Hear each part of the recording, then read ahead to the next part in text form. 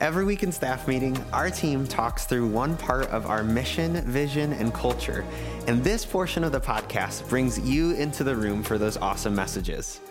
Be sure to share this episode with your team, and come on, let's grow together. Alrighty, so I love playing games with the kids. One of my kids, so all of you know I have 3 kids. We have Elijah, who's 10, then we have the twins, Esther and Moses, that are 8.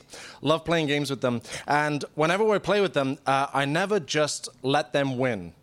You know, it's best, like the best kind of game is when it's equally a challenge for all of us involved. So if I'm playing with the kids, whether it's one-on-one or a group of us, if it's equally a challenge for all of us, that's the best, because then it really is a competition. We're all playing, we're all trying to win, we're all doing well. And if it's not the case, where it's, evens for all of us, I try to make it fair. I never just let them win, but I always try to, not go too far, but, I'll win 1, you win 2, I'll win 1, try and sort of keep it even, because I'm convinced there's no life lesson in just letting the kids win. There's no life lesson that's there. As upsetting as a kid to learn these lessons by losing, but it's painful when you have to learn it as an adult. It's upsetting as a kid, and those of you that are parents are here, and those of you that are parents that are listening, you'll know. It's upsetting for kids to lose. But as an adult, to learn this lesson far too late in life, it's painful. It is actually painful. And recently, I was playing with one of the kids, and they'll remain anonymous. Megan will know who I'm talking about because she will remember the tears. But evidently, my victory was not as appreciated as it should have been. But it did give me the chance to talk about it. And hopefully, there were lessons that were learned. But shortly after I spoke to this particular child about my incredible victory and the lessons that could be learned, I did write down what I said to the kid because I knew, this is going to be good for staff meeting. So I did write it down. And so I've called this Lessons from Losing. Lessons from losing. Now, when we talk about losing or failure, I'm not talking about moral failure or sin. That's a different topic, even though there's lots of overlap with what I'm going to share today. But rather, the thought is that what should we do when we lose or fail, but our intentions aren't the problem? What should we do when we lose or fail or mess up or make mistakes or get it completely wrong or completely miss the mark, but our intentions aren't the problem? What should we do? And there's a few Proverbs I want to share today. This is the first one, Proverbs 24:16. The godly may trip 7 times, but they will get up again. But one disaster is enough to overthrow the wicked. Trip up 7 times. Y'all just got to get up 8. Get up one more time than we fall down, and we will keep going in the way God has for us. Losing, failing, getting it wrong, messing up, overlooking something, whatever we call it, there's all different shapes and sizes towards failure, losing, getting it wrong. All kinds of different things it could be. This could be something small. It could be forgetting to do something. It could be being delayed on a deadline. Last week, I was 30 minutes late for a lunch appointment. But then there's big things, significant things. It could be putting on an event that is a complete dud. It could be miscalculating a big expense, making a promise to someone that we could not deliver on. It could be even doing something that endangers people. Now, losing isn't tragic unless... Doesn't matter the size of the thing. Doesn't matter. The principle remains the same. If it is a massive problem or something small, if it's a giant failure, whether it's small or minute, the principle remains the same, is that losing isn't tragic if we make the positive response. And this is what I was trying to teach one of the kids when their game did not go their way. There's a few things I want to write down. It isn't tragic unless you didn't learn anything. That's the first thing. I've got a few of these. The first thing is, it isn't tragic. It isn't the end of the world. It isn't devastating. It isn't irredeemable if you learn something. But if you didn't learn something, man, is that a problem. Man, is that a crisis. But you didn't learn anything. That is a problem. Now, the barriers to learning from mistakes, common ones that comes up, this won't be a surprise to anyone. Blaming everyone else, making excuses, justifying yourself, and then I also wrote this down, over-rationalizing. So, for example, it ended up being good, so I guess it's not a problem. So we forgot to get food for everyone, but it worked out because one of the volunteers was able to go to McDonald's, and so everyone was happy. Justifying the mistake, justifying the problem. Blaming, making excuses, justifying, over-rationalizing. Now, as someone who has both made excuses and also listened to excuses, I can say what happens is that when the person listening to these excuses, it gets to a point where you just realize that someone is rattling off all these excuses and justifications, but they're not learning anything. And so typically, you just end the conversation. It's like, oh, okay, fine. Yes, you were late because, the dog ate your homework, whatever. You're just done.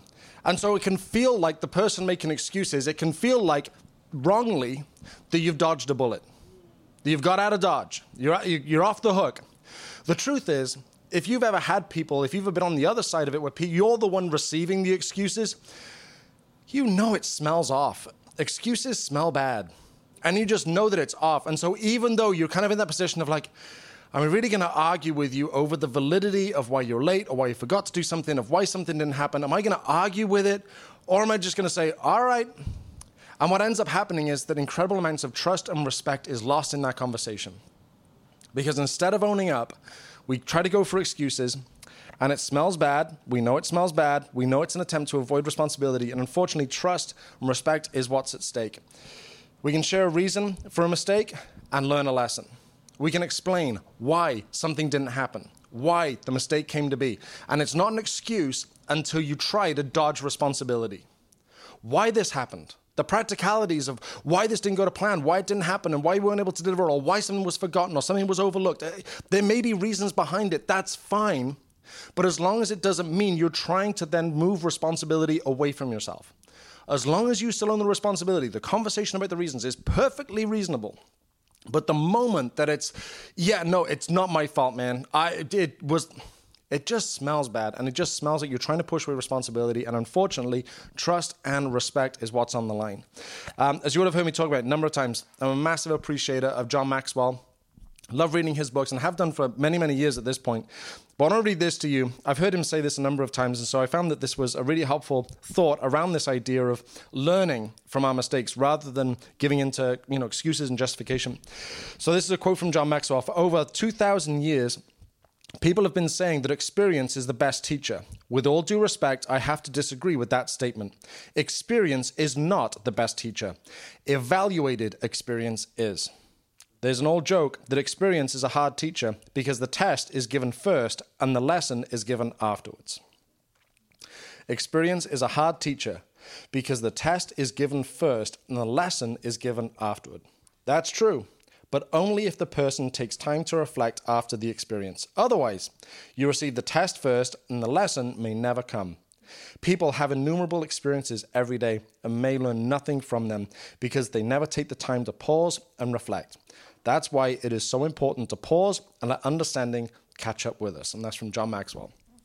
Interesting thought that a mistake, a failure, doesn't automatically lead to a lesson, but it isn't wasted.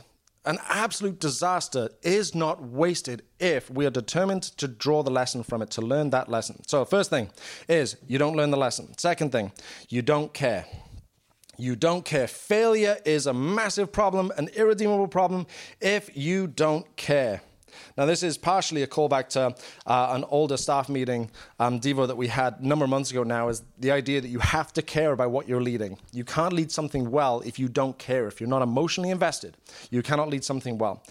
And in this whole thought about, losing and failure and it going wrong and missing the mark and not doing it right, this whole idea about, you have to care, you have to be emotionally invested in what you're doing, to be able to do it well, to be able to lead it faithfully. And I've learned from experience that it's unbearable to work through the aftermath of a problem or a mistake or, some kind of mishap. It's an absolute disaster if the person does not care about it. If the person is nonchalant about the whole thing, it can be an absolute disaster because there's no reason to think about whatever's being addressed, whatever is being talked about, whatever needs to be thought through, whatever problem needs to be undone. There's no confidence that it's never going to happen again. Unless you can see, unless the person is communicating, yes, I care about this. Yes, this is a problem. If people are nonchalant about it, there's no confidence that it's never going to happen again. It's being addressed and it's being rethought through and people are learning a lesson. Instead, it's the very opposite. Instead, it's like, it's a matter of time until this happens again. We had an instance. This was with a media team at a different church where Luke Cutler was not employed. And there was a typo on the screens. And so I went and I spoke to the media team about it and sort of said, hey, just so you know, this was the typo. I forget what it was. And the response I got was, oh, okay, well, it's a good job no one would notice. And I was like, it is now a matter of time until we get another one of these coming up because there is nothing from that exchange that gave me any confidence that this is being thought through, this is being worked through, that someone's actually going to address this. There is no confidence at all. And in all honesty, because there's only us listening to this, I was more enraged with the response than with the typo. A typo will not cause me to lose sleep, but the idea that we've got people leading our teams that are just sort of, okay, well, no one will notice. What do you mean no one will notice? That's not a response. We got a problem. We got a mistake. Let's fix it. Let's get better. Let's produce excellence. Let's give our best. Let's try. Let's honor people. Let's respect the extreme people that will notice that and they won't be able to think about anything else because the typo is still in their mind 20 minutes later. Anyway, I'm going to move on from there. All right, third thing, a failure, a problem, losing is not tragic if you don't give up. If you give up, it is devastating. You don't give up. In Montana, in the locker room for the football team, there was a sign that was up. I read that one day that said, "Quitters never win and winners never quit." Quitters never win and winners never quit. And I thought to myself, that's stupid. And the reason I thought it was stupid is I've quit lots of things in my life. And there are lots of things that I've quit that I'm glad I've quit. There are things that I've given up on. There are things that I'm like, this is not where I should be going. This is not the path that I should be on. But what I wrote down that I think speaks to this, and hopefully is helpful, is that quit because you're on the wrong path, not because you tripped. Quit because you're on the wrong path. You're going in the wrong direction. You're giving your time, energy, effort, focus to things that God's not calling you to do. Things that aren't moving the mission forward. Things that perhaps once upon a time were good things that God did have for you, but that season has passed. If you're on the wrong path, quit, get off, find the new path, go in the different direction, go where God's moving you. But don't quit because you tripped. Remember the proverb we started off with? Fall down 7 times, get up 8. Don't quit because you trip. Quit because you're on the right path. Our goal is not to retire with a flawless track record. Our goal is to keep moving, keep being faithful, keep growing, keep stretching, and persist along the right path. So I thought that it would be helpful to share a couple of ideas and a couple of thoughts about how to avoid mistakes. It kind of seemed somewhat redundant to get up and just talk about, how to handle mistakes well, but hopefully we can have a few ideas about how to avoid mistakes. In Craig Rochelle's church, as part of the R&Rs, the staff reviews that they have, they ask the question, how have you failed recently? So this idea of, failure, yes, it's expected. It's expected that as we take a chance on something, as we try something new, some of them won't go as planned. Some will flop. That's expected. But of course, we do want to minimize those as best we can. That is being prudent. So a couple of things. First thing, don't be lazy. Don't be lazy. I really hope my kids listen to this. Don't be lazy. Now, it's obvious, but it's worth remembering. And I say with complete sincerity, I don't see laziness on this team, and I never have. And I completely believe that we're going to keep it that way. But I do have a proverb that talks about this. Proverbs 12:24. Work hard and become a leader. Be lazy and become a slave. Work hard and become a leader. Be lazy and become a slave. Now, let's think about that in simplistic terms. Work hard and become a leader. So if you think about it, a leader being up high on the social status. That's a leader. The alternative is to be lazy and become a slave. That's low on the social status. What we can glean from the proverb is that moving up and down on that social ladder, level of prominence, level of influence, ability to reach people, ability to have positions of leadership and so on. What causes that up and down movement is our working hard versus laziness. People that are diligent, people that show up, people that get it done, people that put their best effort forward. Those people will naturally climb. Neglecting those things, laziness creeping in, that causes people to go down in the social status. That's what we get from the proverb. And it's easy to see how that can transfer to our lives. Don't be lazy. Second thing, don't be foolish. Don't be foolish. Another proverb for you. Wise people think before they act, fools don't, and even brag about their foolishness. Wise people think before they act, fools don't, and even brag about their foolishness. I was watching a movie recently. It's a Michael Keaton movie called The Founder, and it's about Ray Kroc, the guy that he didn't start McDonald's, but he really sort of took the one restaurant and kind of expanded it through franchises. Now, what I learned through the movie, I didn't know this, but Ray Kroc, the guy that did this, had an awful reputation. He was a shady guy, dishonest, and he was a tricky character. But there's a moment in the movie, and I'm going to spoil the movie, which is the worst thing a person can do, but I'm going to do it. The movie's 6 years old now. I don't feel too bad, but one of the final things in the movie is that the McDonald's brothers who started the original restaurant, Ray Kroc is negotiating a contract to kind of buy out the whole thing because he's paying them a piece of the pie every month. So to be done with that and build the McDonald's empire, which is what you and I know today, he needed to buy out the brothers. So as part of that negotiation, they figured out, we're going to write you this check, and then there's going to be a royalty that we will pay you every year. But what was agreed upon was that, you know what, here's the check, but for the royalty that you're going to get every year, forever and ever, we'll have to do a handshake deal on that. And I give you my word that we'll make the payment. But to have it in writing kind of complicates things, and there's investors I've got to be considerate of. And so for all these reasons, there's no way Ray Kroc can put this in writing. It's just going to be a handshake gentleman's agreement. The McDonald's brothers, foolishly take this man's word at it, even though he has proven himself to be dishonest, to be a swindler, to be shady, even though they have seen this over a period of years, that his character is not to be trusted. They made this deal that on a handshake, they'll get the royalties from McDonald's restaurants. He never once paid them a nickel. Not once. Today, the McDonald's family, their beneficiaries of their trust, should be getting $100 million a year plus. $100 million. Now, the lesson here is nothing to do with the money. It's simply the fact that you're in a position of making a decision.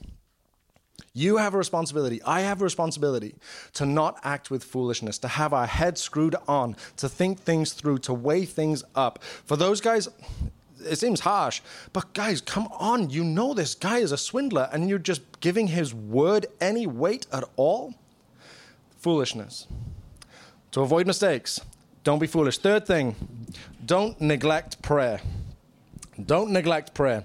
Proverbs 3, 5, and 6, you'll know this one well. Trust in the Lord with all your heart. Do not depend on your own understanding. Seek his will in all you do, and he will show you which path to take. Now, this is where the sports analogy breaks down.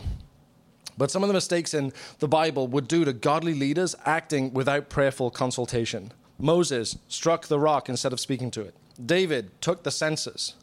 Hezekiah gave a tour of all his wealth and military power to Babylonian ambassadors. Now, these things in of themselves, they're not evil, wicked, awful, sinful things to do until you recognize that if only they would have stopped and prayed about it, they would have had a check and the Lord would have spoken and said, no, that's not what I want for you to do. David had taken a census. There are other times in the Bible where people are commanded to take a census. But it was not what God wanted for David right now. And because he didn't think about it, because he didn't pray, because he didn't listen to what the Lord had to say, missed the mark. Moses was told to strike the rock on another occasion. And he went back and tried it again. But it's like, no, that's not what I said, Moses. If you would have thought, if you would have been prayerful about it, it would have gone differently. Hezekiah, okay, you've got all this stuff. You've got all this military prowess. You've got treasury filled with goodies. But I don't want you to show it to the enemy. If he would have stopped and prayed about it. So don't neglect prayer. Prayerful decisions is essential. It's obvious, but in the busyness of life, it is unbelievably easy to neglect prayerful decisions. So our original question, what should we do when we lose or fail, but our intentions aren't the problem? Learn something. Care that it went wrong. Be emotionally moved that something we were responsible for didn't go to plan. It cost something. It caused a problem. It failed. It didn't go to plan. Care that it went wrong, but don't quit. Learn something. Care that it went wrong, but don't quit.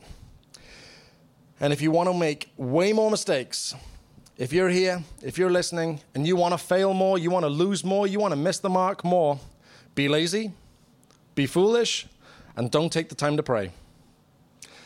Proverbs 24:16, the godly may trip 7 times, but they will get up again. But one disaster is enough to overthrow the wicked. Lord, use something from today, from these Proverbs that we've shared. Lord, speak to our hearts, grab a hold of us. Lord, sharpen our approach to leadership in the way that we serve people, serve your church, build your kingdom. Lord, help us, Lord, to learn from our mistakes, learn from failures, learn from when we've gone completely wrong. Lord, please give us the fortitude to be determined not to give up. Lord, not to quit at the first sign of trouble, but to keep going in the path that you've set us on, to learn something. Lord, if you've got a lesson for us to learn, we want to learn. Lord, we want to care deeply about what you've called us to lead. We don't want to be passive when things don't go to plan, Lord, but we want to address it and we want to move on, to not be lazy, to not be foolish, and to keep seeking you and your will in everything we do, and to get up one more time than we fall down. In Jesus' wonderful name, amen, amen.